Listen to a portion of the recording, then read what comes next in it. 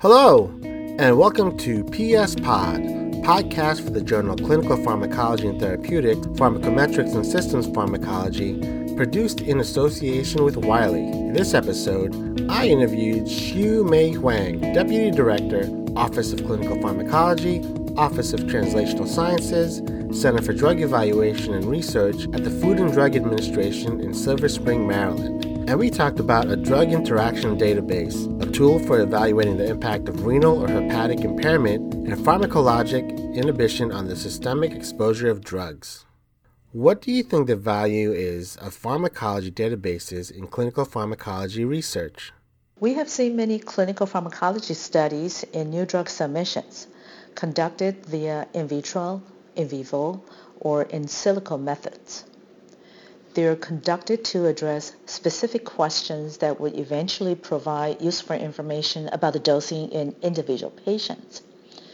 It is critically important that the data from these studies, as well as the data from relevant published studies, be curated, organized, and shared publicly so that certain correlations among these studies or within specific types of studies may be analyzed to inform future human study design and or provide useful information for drug labeling without requiring additional human studies.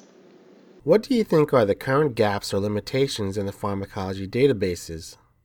Currently, there are various pharmacology databases that are accessible only by individual drug developers, academic researchers, regulatory agencies, or other commercial entities.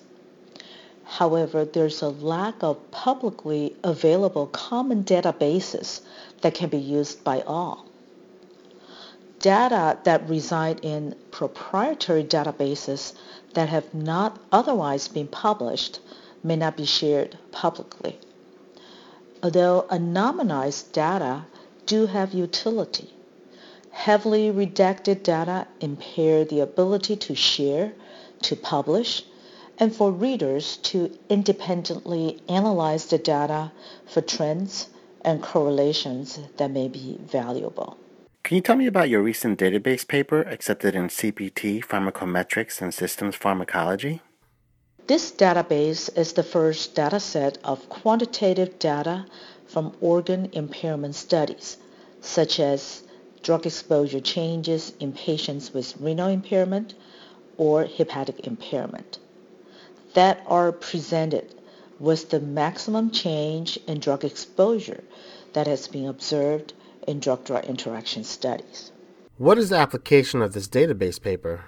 As an illustration of the utility of the database, we evaluated the correlation of data between metabolic drug interactions and hepatic impairment studies, and between renal clearance drug interactions and renal impairment studies. For example, for drugs that are highly cleared via CYP3A4, a well-conducted study on drug interactions using a strong CYP3A inhibitor may reflect the worst-case scenario for changes in exposure in patients with severe hepatic impairment.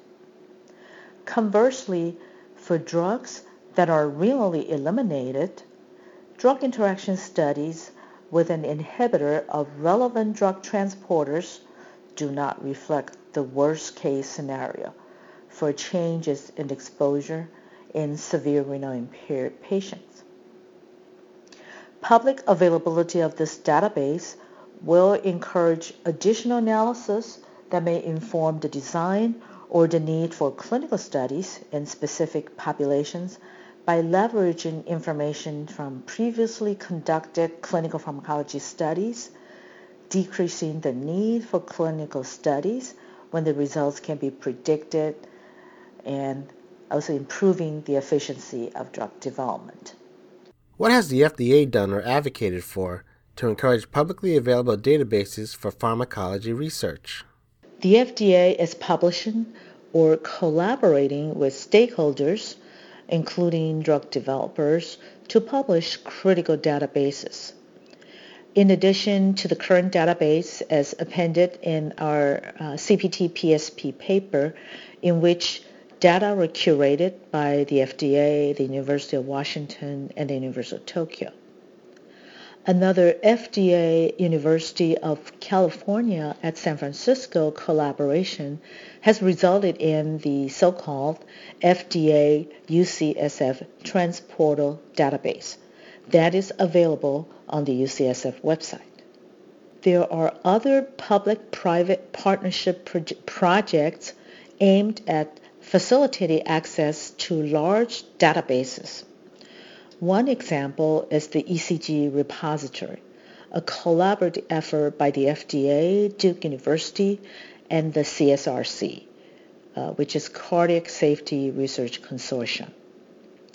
In addition, the FDA has initiated a dialogue with NIH aimed at determining whether the data curated by the ClinGen, which is a NIH-funded program, and deposited in ClinVar, that's another NIH-funded database that is also publicly accessible.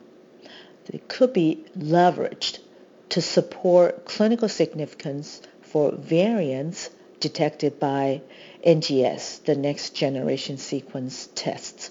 The March 2015 Clinical Pharmacology and Therapeutics has additional examples related to the FDA Critical Path Initiative.